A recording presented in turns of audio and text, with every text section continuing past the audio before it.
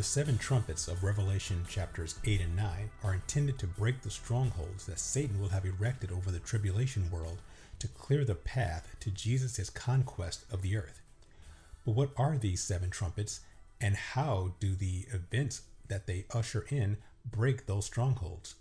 We'll talk about it on this week's episode of Revelation Unveiled on Faith by Reason. Welcome to Faith by Reason. The website behind it all is faithbyreason.net. There you will find hundreds of hours of study material, blogs, podcasts, and video. And we are continuing our study of the book of Revelation, and we are on chapters 8 and 9, the seven trumpets. And as I said during the last episode, and I've been making it pretty clear the last few months, is that I do not believe that these trumpets are direct judgments from God onto a sinful world, just as I don't believe the six seals were God's judgments. I think his judgments don't happen until the bowls of wrath, which we'll talk about down the road quite a bit. But these trumpets, actually, although they will be cataclysmic and they are from God, unlike the four horsemen of the apocalypse, who I believe are from Satan, these are from God, but their intention is not pure judgment. Their intention is to bring down satanic strongholds. And I talked about that last week. You can go back to last week's episode and get all of that information. So what's happening now? Basically, spiritually speaking, these strongholds, and also I want to talk about what these strongholds are.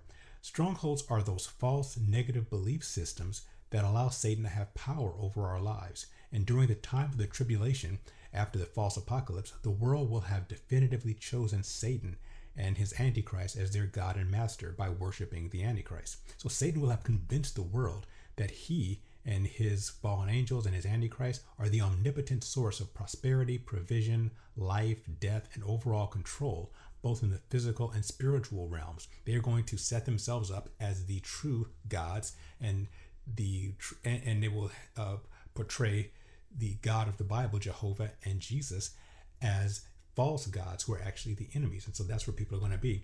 And if you want more on that, just go to the whole series on the false apocalypse, which I covered for several episodes on Revelation chapter 6.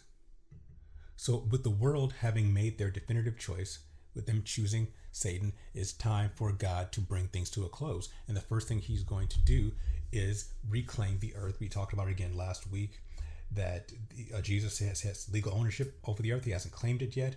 And now God is going to start the process of closing escrow on Jesus' property by kicking out the squatters. And that's what's going on here. And we saw how God, he modeled it in the past through the taking of the land of Canaan in the book of Joshua. So again, I went over that last week. Please check that out. And so in this episode, we are going to go through the first four of the trumpet blasts, and we will see the events they usher in, and then I will tell you how each of these blasts affect the physical world and how they bring down the spiritual strongholds. So let's just start by diving in. Let's just read the first several verses of Revelation chapter 8 with the first four trumpet blasts. And starting with verse 1. When he opened the seventh seal, there was silence in heaven for about half an hour. And I saw the seven angels who stand before God, and to them were given seven trumpets. Then another angel, having a golden censer, came and stood at the altar. He was given much incense, that he should offer it with the prayers of the saints upon the golden altar which was before the throne. And the smoke of the incense with the prayers of the saints ascended before God from the angel's hand. Then the angel took the censer, filled it with fire from the altar, and threw it to the earth. And there were noises, thunderings, lightnings, and an earthquake. So the seven angels who had the seven trumpets prepared themselves to sound. The first angel sounded, and hail and fire followed, mingled with blood, and they were thrown to the earth. And a third of the earth was burned up, and a third of the trees were burned up, and all green grass was burned up. Then the second angel sounded, and something like a great mountain burning with fire was thrown into the sea. And a third of the sea became blood, and a third of the living creatures in the sea died, and a third of the ships were destroyed. Then the third angel sounded, and a great star fell from heaven, burning like a torch, and it fell on a third of the rivers and on the springs of water. The name of the star is Wormwood, and a third of the waters became wormwood, and many men died from the water because it was made bitter. Then the fourth angel sounded, and a third of the sun was struck, a third of the moon, and a third of the stars, so that a third of them were darkened. A third of the day did not shine, and likewise the night. And I looked and heard an angel flying through the midst of heaven, saying with a loud voice, Woe, woe, woe to the inhabitants of the earth, because of the remaining blast of the trumpets of the three angels who are about to sound. Okay, there is a tremendous amount of things happening here in this chapter, just amazing. And I'm going to get through it as best I can in the time we have a lot of amazing stuff happening here. So before we break down these verses, though, I want to talk about interpretation. Because as with, everything else in the Bible, different people have different views of it. I have mine and others have theirs. And I want to, be fair enough to present how other people see them and why I disagree, where I do disagree. So basically, these trumpets, they're going to usher in some of the worst devastation the world has ever seen. I mean, the impact is almost unimaginable, and we'll talk about that as we go through the different the effects. And so much so that many people, including many Bible scholars and commentators, try to dismiss or allegorize the events in order to make them seem less destructive and make themselves feel more comfortable. However, if it is not already clear, I take Revelation and frankly the entire Bible seriously. I don't like to say literally because people come up with some crazy stuff. So, you take the Bible literally, then you must believe that God is a chicken because he says that he longs to take Israel under his wings like a chicken gathers her chicks. So don't be silly. That's of course symbolic. So I take the Bible seriously. And unless the Bible gives a clear linguistic indication that a passage is allegorical, symbolic, or rhetorical, or using poetic license, then I take it literally. And I see no such indications in Revelation 8 and 9, so I take these chapters as literally as I can based on what's physically and spiritually happening. And you're welcome to disagree, but that's my point of view. And these things are happening in the physical realm, but again, they affect the spiritual realm. And some Bible commentators, many of whom I respect greatly, tend to, I guess I would say, despiritualize these things. They want to try to come up with an explanation that is not supernatural or less supernatural than what the Bible actually says, which is kind of ironic because these are the same people, again, good Bible scholars who believe in the supernatural to a degree. I mean, they believe in an invisible God that none of us have ever seen. They believe that Jesus was born of a virgin, that he was miraculously born. They believe that he walked on water and turned a few fishes and loaves into a meal that could feed thousands. They believe he walked on water. They believe he rose from the dead on the third day. And then they kind of stop. They kind of believe, okay, well, that was it. That was the end of the miracles. I mean, the disciples did a few miracles as well, but that was it. And all miracles stopped in the first century, and everything else has a naturalistic explanation. And they try to do that with these seven trumpets, and they'll say, well, yeah, this is just what John saw, but what he really means is this. What they do is they'll modernize it and say that John, they have this false impression that the Apostle John, or basically anyone born, several hundred or a couple thousand years ago, are just stupid. They're just primitive rubes who didn't know anything, and they were just in awe of our modern technology. So they look at our vehicles and our technology, and they just kind of put it into spiritualized forms. But this, first of all, this is not true. John and all the disciples were not idiots. They were literate men. They were learned. They could read and write and reason. They were, especially people like Paul, were absolutely brilliant. And John was an intelligent person. He knew if he didn't use a simile, if he didn't say something was like something, then he meant it was exactly what he stated it was. He wasn't just in awe. And we'll see that. I'll give examples of that as we go through it. But one of the problems with this modernization is that it limits the timing of these events in Revelation to our age. Because if John sees an airplane and he thinks it's a great bird, then you're saying that the Revelation, these events, the tribulation, could only happen during our period of time where we have airplanes. And so again, I don't like that. And I think that it does a disservice to the text and to the writer. Another thing that many Bible teachers do, and secular people too, is they allegorize this to the point where nothing's really happening. They make this like it's not really, these aren't really devastating things happening to the earth. It's all allegory. It's all God talking about something else. He's using symbols. He doesn't mean that there's real fire. He means, the fire of the gospel or something else that just takes away from the devastation. And the reason they do that, the reason many of them do it, is because they want to soften God. They don't like the idea of, they have this image that, God is loving, which he is, but they have the idea that loving means nice. God is loving, so God must be nice. Jesus is loving, so Jesus must be nice. And since it says you're defining them as a nice person would never do anything bad and harsh. So our loving God would never burn up the trees and cause hail and fire to rain down and turn oceans to blood. He would never do that. So it must be something else. That's not possible. But again, you are reading your interpretation of God into the Bible. That's called eisegesis, as opposed to exegesis, where you read the Bible and then take what the Bible says and apply it to the world. Eisegesis is where you take what you already believe about God in the Bible and read that into the Bible. So you change the Bible to fit your beliefs instead of allowing the Bible to change your beliefs. So, those are a couple ways. And the last thing people do in interpreting these events is they regionalize it. And by that, I mean they say that these events are only happening in the Middle East, which is where most of the Bible takes place, in Israel and Egypt and Babylon and Syria and places like that. So, and that would be the only world that John knew. So when John says these things affected the world, he just meant the Middle East, the Mediterranean area, because that was the world at that time.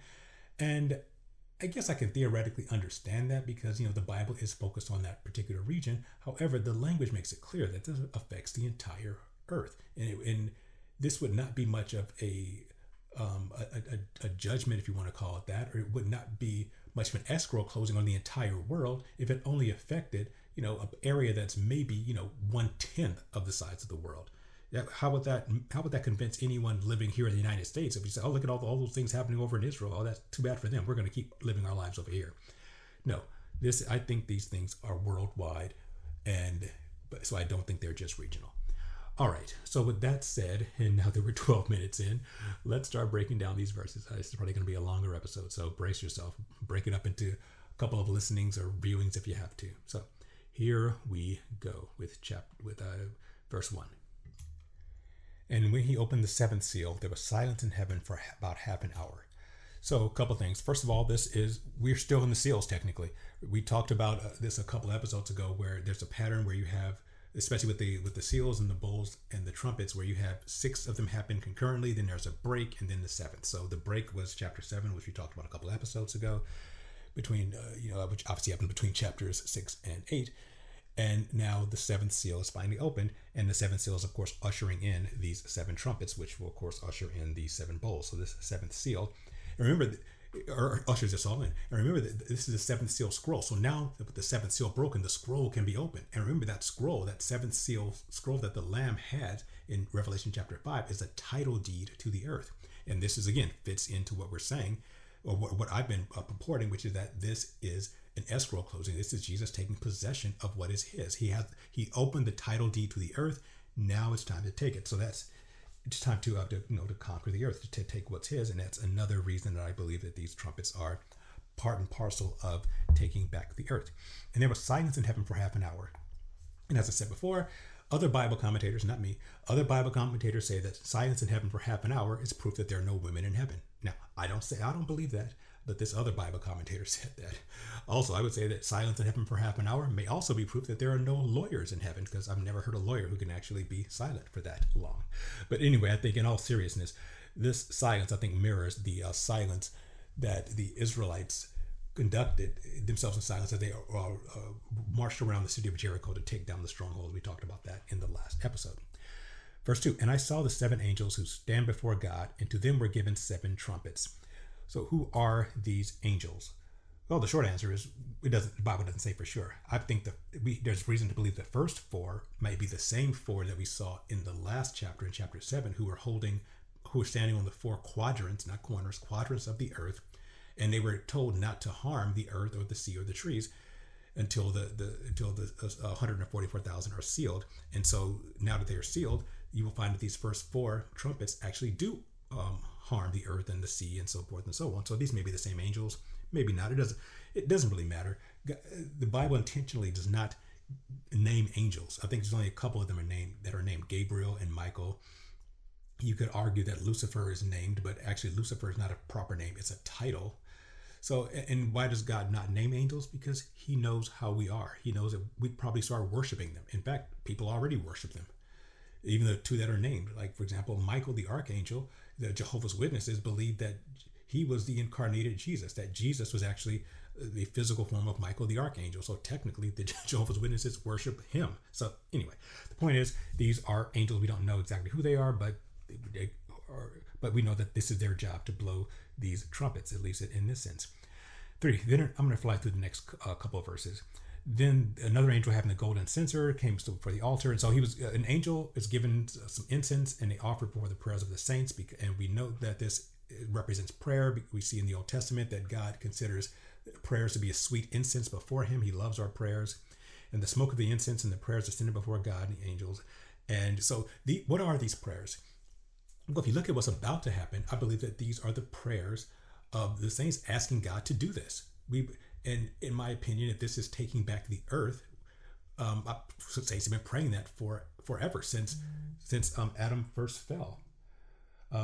We've been wanting Jesus to come back and take the earth, to take possession of it. And so these prayers, I believe those are the prayers that are before God. And then he when he takes this censer, and which is full of the prayers and casts to the earth, there are noises, lightnings, thunders, and an earthquake. I believe these are literally happening. I think this is an announcement. God is announcing, okay, time's up. The earth is mine. I'm taking it back. And so I think the world is going to hear these noises. And I think those noises are probably maybe the prayers. The world may be hearing the collective prayers of the saints that God has been hearing. And that's going to be frightening to them. And of course, thunderings, lightnings, and earthquakes. I think these are happening in heaven, but I think they may also be experienced on the earth. Okay, so verse 6. So the 7 angels who had the 7 trumpets prepared to sound. Okay, so let's get into what happens when these angels sound their trumpets. Okay, so the first trumpet blows and you have hail and fire mingled with blood. So people probably don't have any problem generally with the hail part. Hail, we see hail all the time. It's a normal part of the weather patterns. Fire, probably doesn't throw people too much. Fire coming out from heaven, that's not without precedent. It's not the greatest thing in the world to happen, but we can kind of picture that. But it's when you mingle it with the blood. Okay, now that's kind of way out there, and people start to freak out a little bit and have to want to allegorize things or modernize things. Well, this can't be literal. This can't really be happening because it doesn't make sense to our non-supernatural eyes. So I've heard commentators say that what John is really seeing are missiles. He's seeing nuclear missiles raining down at some type of nuclear exchange. They look like hail because when their missiles are firing, the exhaust is kind of white. The propulsion is white coming out of the, and if it rains coming out of the back, and if it rains down, it may look like hail to him. And nuclear explosions would explain how all the grass is burned up and how a third of the trees are burned up. Okay. And of course, then being mingled with blood is, it means that people are going to be dying. So that it's going to be a bloody exchange. Nuclear war is devastating. Sure. Well, I guess it makes sense in some way in that, if there was nuclear exchange, sure, the heat would definitely burn up a lot of the vegetation. But they're kind of trying to have it both ways. You can't make this literal and allegorical. You can't say that there's literal missiles falling down but the blood is symbolic. You're kind of cheating. You're trying to have it both ways. And also, it doesn't make sense from just a reasonable standpoint. We're looking at what John has written. Look, John is not an idiot. John has seen hail. He had seen hail before. Hail does not look like missiles. I've seen missiles being fired, and I've seen hail. They don't look anything alike, and John would not confuse the two. He's an intelligent man. Give him the benefit of the doubt there. Give him some credit.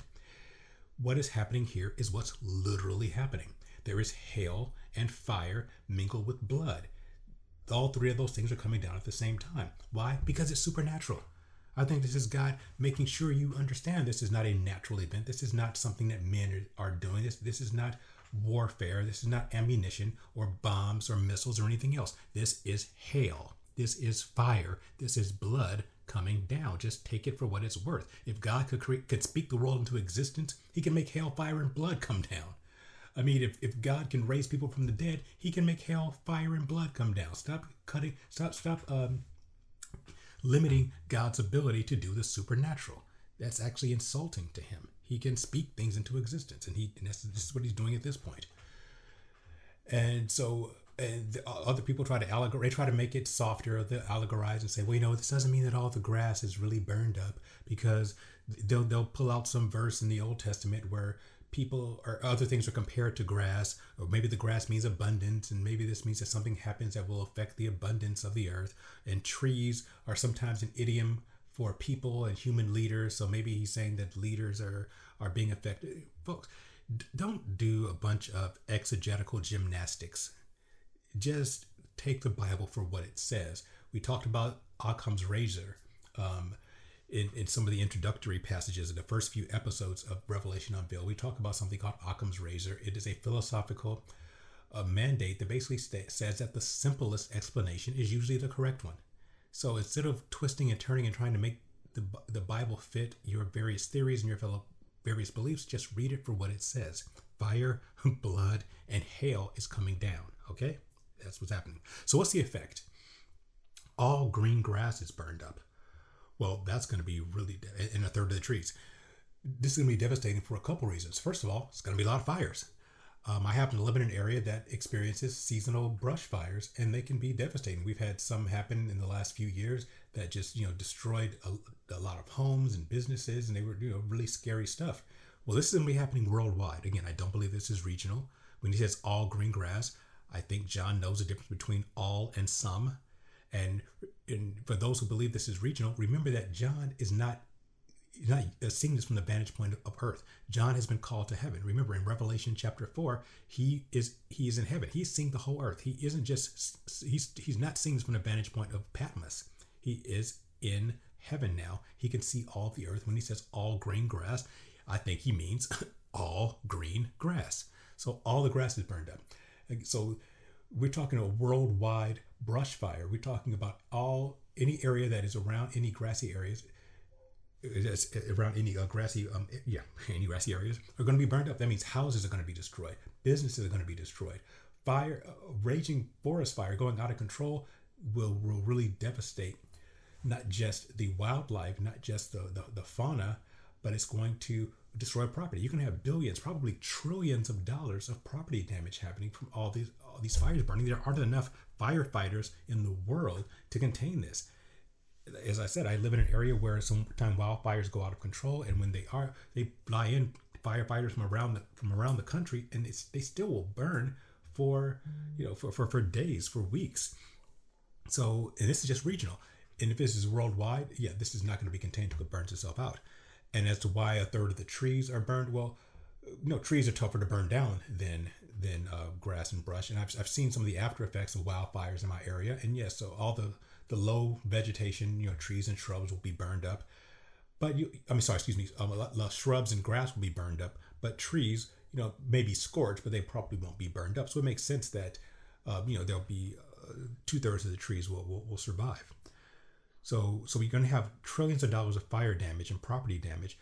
And so it's not just going to be grass. I think it's going to be basically any low-lying plant life. So that includes crops. So we're going to have some serious issues with food supply, not only vegetation food supplies, but also meat. Because without any green grass, the animals that eat grass to survive are going to die.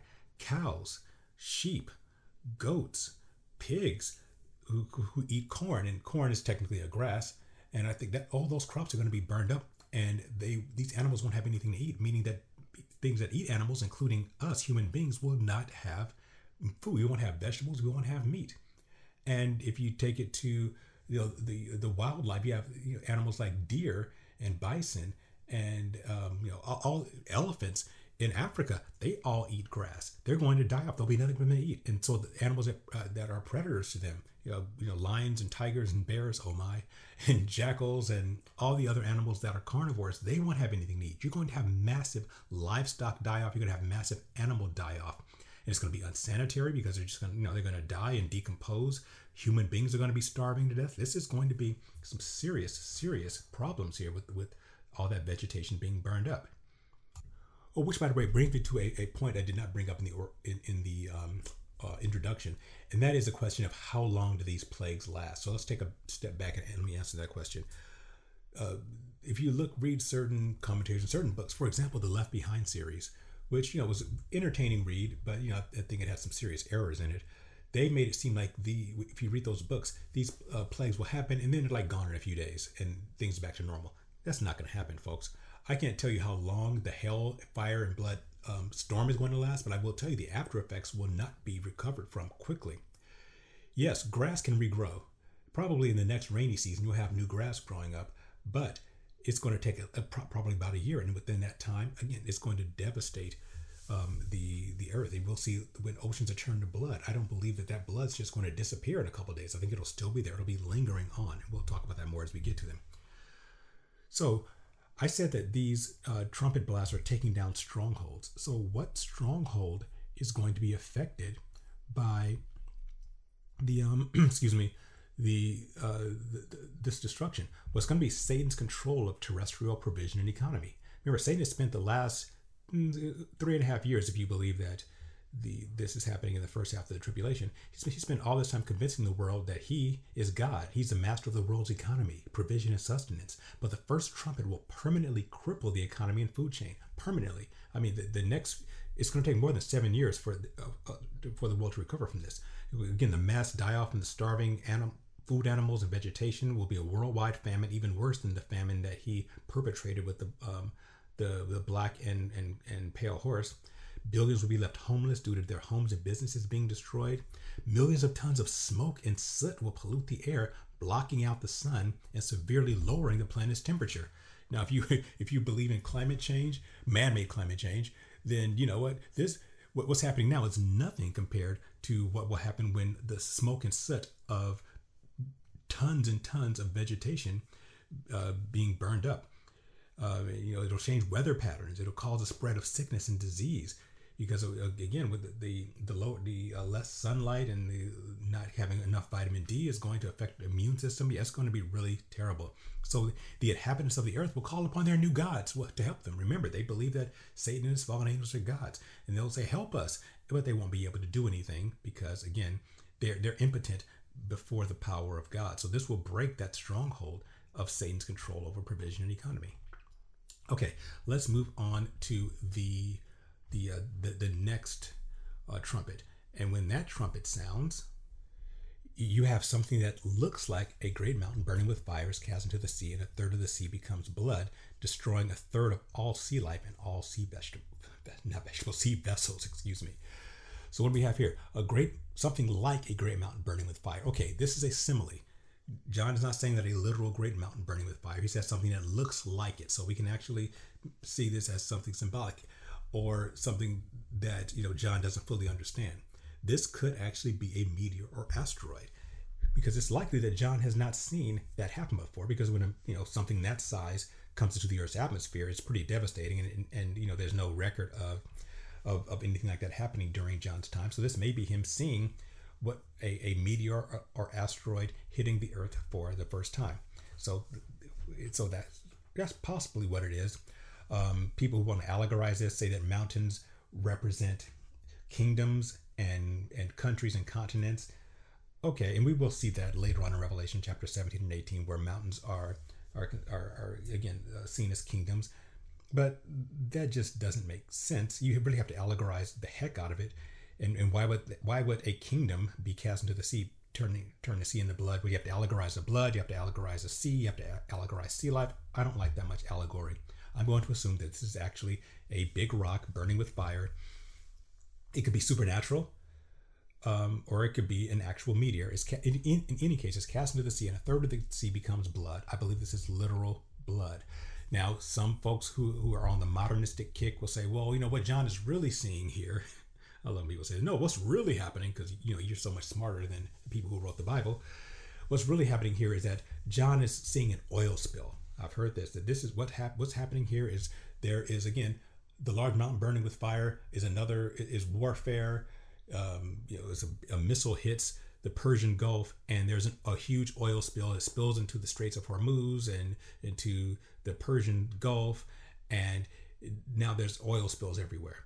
Well, and so that's what John is seeing, because looking at oil floating on top of the ocean, he probably thought it was blood. Well, a few problems with that. First of all, a nuclear missile does not look like a mountain. It just doesn't. They're not that big. Secondly, John may not have seen oil. I will totally grant you that John probably has not seen an oil spill, but John has seen blood. And he probably knows what blood looks like. Oil floats on top of the water. And it has sort of, when light refracts on it, it has a kind of that little rainbow thing happening you see when you put oil on top of water. Blood and oil do not look the same. John knows the difference. John is intelligent. This is blood. Because there's precedent for this. God has turned waters into blood before during the plagues of the Exodus. This is blood. A third of the sea becomes blood. Now the question is, which third? Is it just a third of the sea even? Oh, and some people, the regionalized people will say, well, when John says sea, he means the Mediterranean Sea. Okay, that's possible. John does not specify which sea it is. It could be the Mediterranean. But and a third of it becoming blood. Again, the Mediterranean is a significant body of water, but not so much that it would affect the world. I think he's talking about all the oceans of the world. Could be wrong here, but that's what I'm going to go with. And if they become blood, so is it a third? Is it a third of the area? Is it just the? It could, now here's where it could be regional. It could just be a third of the oceans that are around the Middle East and Eurasia, possibly, or it could be as a third of the sea evenly spread all over the world. Don't know. No matter which one, though, it's going to be devastating. Whether it's a regional third or whether the third is just spread out all over the world. But a third of sea life is going to die. And a third of sea vessels, which is why I believe it's around the world, because a third of sea vessels aren't in the Mediterranean. They're all over the world. So I think it's going to be a worldwide thing, and it's going to destroy a third of those vessels. So what are the results of this? It's going to have a terrible effect on the economy and food supply again, but this time on the maritime level. The portion of the world commerce that relies on ocean shipping, which is enormous, will be severely disrupted. And the portion of the food supply, which is based on sea life, which is also enormous, will suffer. Our seafood there's going to be a serious shortage of seafood. Now you have a shortage of land food from the first plague. Now you're going to have a shortage of seafood. You're not going to have as much. You're going to lose a third of all the fish in the world. That is just going to be insane. Plus, not to mention the horrific psychological effects of billions of gallons of blood in the ocean. I mean, can you imagine what people are going to be thinking when they go to the beach and there's blood? I mean, blood's pretty disgusting once it's out of the body, all washing on shore. That's horrifying. And by the way, what does this blood represent? Why is there blood in both of these plagues? I think that blood represents the blood of the saints, the blood of the martyrs. We're going to see that happen again, or see this again in the bowls of wrath, where they actually basically say, an angel says specifically, this blood, you spill the blood of the saints, and now we're giving you blood back. So that's what this is about. And I also believe it has to do with life. Life is in the blood. We talked about this in earlier podcasts and blog posts. Life is in the blood. Satan is now claiming to be the source of life, and I think this is going to just show that he's not. Like I said, some commentators try to minimize the effect by saying it's only in the Mediterranean Sea. And while I can't refute it, I just don't think it makes much logical sense to just limit this trumpet to this tiny section of the earth, while the rest of them seem to affect the whole earth. So what are the strongholds? What strongholds do this affect? Well, again, this trumpet continues to destroy the false belief that Satan is God, the God he claims to be. This breaks his control of maritime provision and the economy. As I said, this is going to really devastate. This is going to completely devastate everything that has to do with the ocean. So Satan has no power over land, and he has no power over the sea. So basically, this shakes his power over the entire. This shakes the belief that he has power over the entire earth. Both the earth and the seas is shown that is demonstrated here is showing that Satan has no control, and they can't do anything about it. He cannot stop these plagues. He does not have the power. He is powerless to stop it. And so people will start to no longer believe that Satan and these fallen angels are as powerful or the gods they claim to be. All right, third trumpet. Okay, the third trumpet heralds the falling of a star called wormwood that lands on a third of the freshwater sources, essentially poisoning them so they kill anyone who drinks them. Okay, so this is not a literal star. This is a place where I will go with the not the allegorical folks, but the folks who don't take this completely literally, because we just know it doesn't make sense. A literal star is millions of times the size of the earth. We talked about this before for Revelation 6, where the stars fall from heaven. Those are not literal stars. They are symbolic of angelic beings. And also, this star has a name, and it only falls on rivers and springs. This is not a celestial object. This is an intentional spiritual event. Okay, so the first two trumpets will greatly affect food, while this trumpet will devastate the supply of fresh drinking water. So this angelic being is called wormwood, and it just falls on fresh water. So it's the spiritual. Now, whether it's a good or bad angel, I don't know. I'm going to assume that it's a fallen angel because, again, it falls from heaven. But again, that doesn't necessarily mean that, because when the Bible wasn't written in English. So as we see the word fall, and it doesn't necessarily mean fall in a bad way. It could just mean an angel has come down named Wormwood. But the reason I think it's probably not a good angel is because it has the name Wormwood, which means bitterness. And I would guess that a holy angel is not named bitterness. It could just be a fallen angel that God is using for these purposes. Or it could be just, a fallen angel who has animosity towards mankind. We're going to see more of that next week when things get really, you think things were weird with these first four trumpets. Wait till we get to the next two. And in this case, we will see that there are angels who have serious animosity towards man for some pretty interesting reasons that we'll get into next week. And they want to punish man. So God could be using this angel to basically poison man. So let's move on. Okay, so what will the effect of this be? Well, again, this trumpet will devastate the supply of fresh drinking water. And while human beings can survive for weeks without food, although we don't want to, we can only survive for a few days without water. So with a third of fresh water rendered undrinkable, many people will die due to thirst and hydration. And again, I don't know if this is going to be limited to a third of the earth, like a portion, like, let's say Africa is like a third of the size of the earth. Or you could say that, Eurasia, Russia and China and the Middle East and India may be a third of the earth. I don't think so, because the Bible doesn't specify that. So I just think a third general. I think it'll be spread around the world, that just a third of water in general, because I think it would be kind of unjust just to make it a certain section of the earth. I think that the whole earth has fallen. The whole earth belongs to Jesus, so the whole earth will be affected. So again, with the third of the fresh water rendered undrinkable, many will die of thirst and dehydration, and people will just get desperate and start drinking the water, and they'll just die because the water is poisoned. Oh, and as an aside, there was a fervor in the 1980s when the Chernobyl nuclear disaster occurred in the Soviet Union. For those of you who were not alive during the 80s, perhaps some younger listeners, it's interesting that you have to look it up, Google it. The nuclear waste poisoned much of the land from Chernobyl, and the land in the area was made radioactive. The land and the water were radioactive for many years. And many Christians were greatly concerned that this had prophetic implications, because the Russian word Chernobyl, the name of the nuclear power plant, is the Russian word for wormwood. So I think it's interesting. It obviously wasn't the wormwood, because it happened in the 80s and the tribulation hasn't happened yet.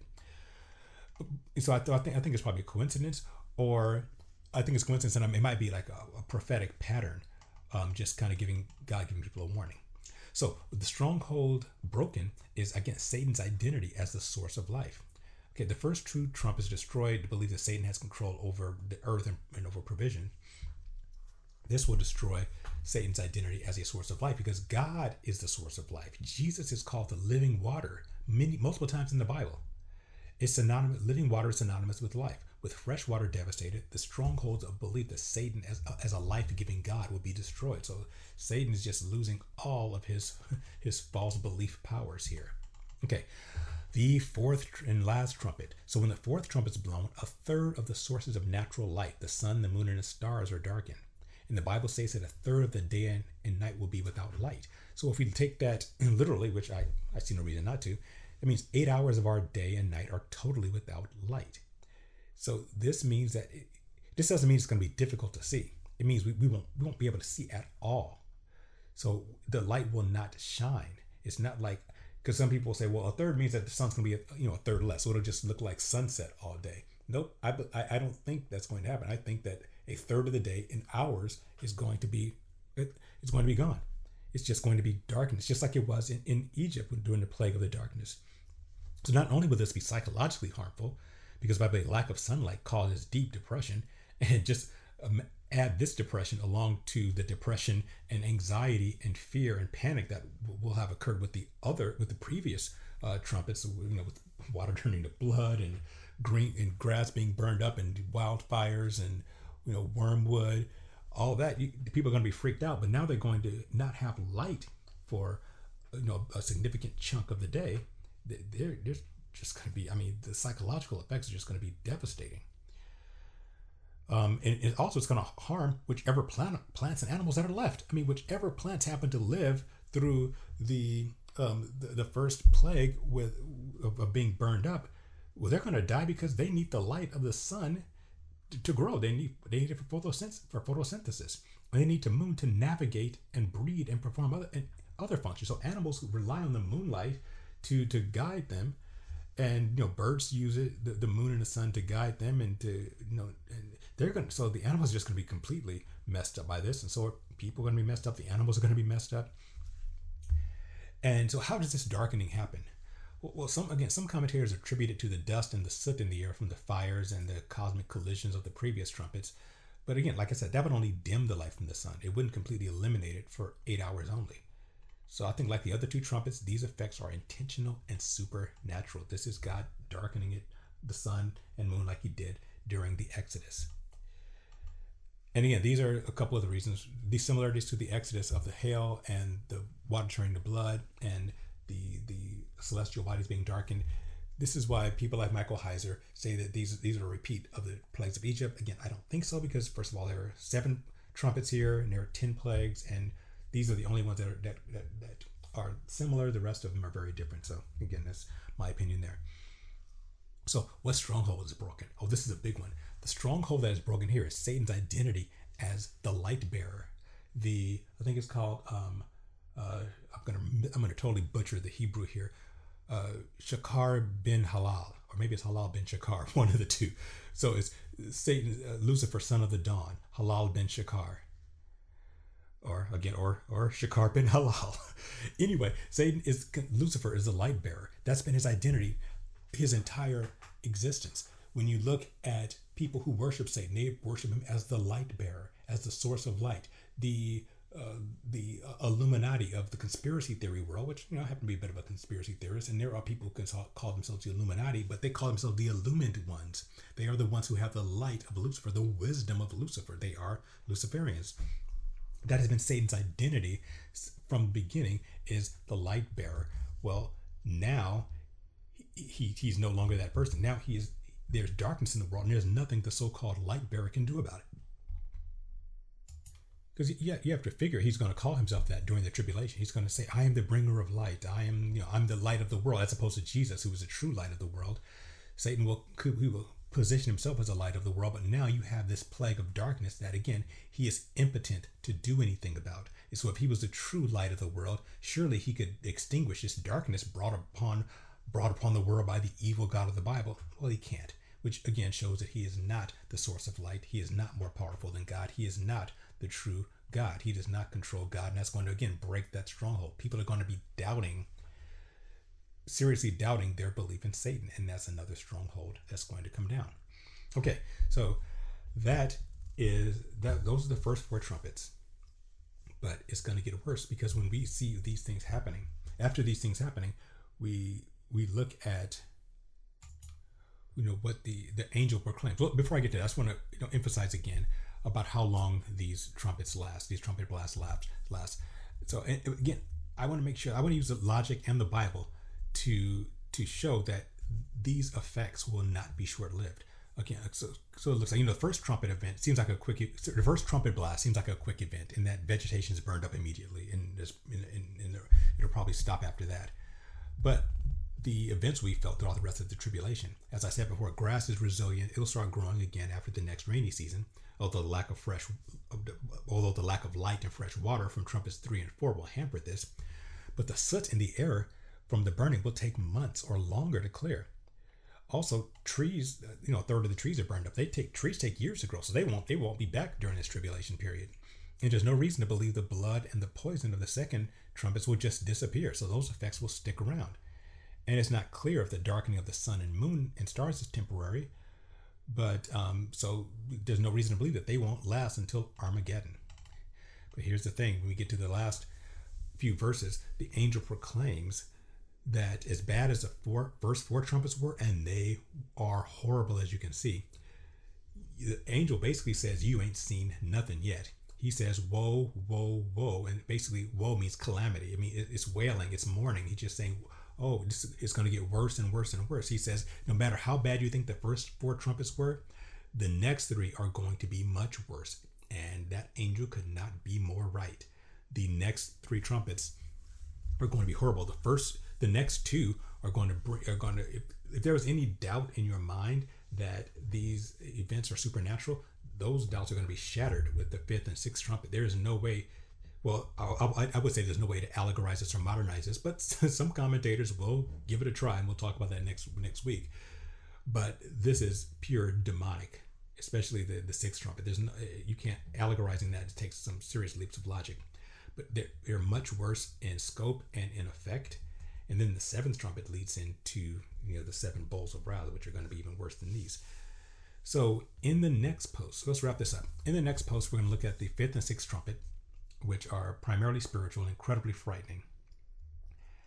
And the unbelievers who rejected God and took the mark of the beast, which we'll talk about down the road a bit. But that's why I believe that these seven trumpets kind of overlap the midpoint of the tribulation where the mark of the beast is introduced. But these people who have rejected God, they will begin to realize what it truly means to be outside of God's spiritual protection in a very special way. Because in Revelation chapter 9, where these last two trumpets blasts happen, these next two trumpet blasts happen, they contain one of the areas in Revelation where I said I don't have an explanation, or not a satisfactory one. So it is one of those areas where I truly have to say, I don't know what this means. It is something that happens that's so strange, so weird, so inexplicable that even me, who is quick to come up with all kinds of crazy theories, I don't really have one that I can give credence. So I'll tell you what I think it means, but even my theories don't fit. So there we go. All right, we are way over time, so let's wrap it up. Thank you for listening. I appreciate it. Please like, subscribe, and share. Please hit the like button, the subscribe button, the share button, the button, every button you can possibly hit to get this information out there. Please subscribe to faithbyreason.net by putting your email into the right navigation area so you can be alerted when new when 2 new episodes are up. And yes, I know I need to update my website. I know. I'm really busy. I'm doing the best I can. So YouTube for now, and I will try to get the website faithbyreason.net updated as soon as I can. And I will talk to you next week when we look at the next two woes, the Revelation chapter 8 and the fifth and sixth trumpet, where things go from crazy to completely ludicrously insane. And I'll talk to you next week.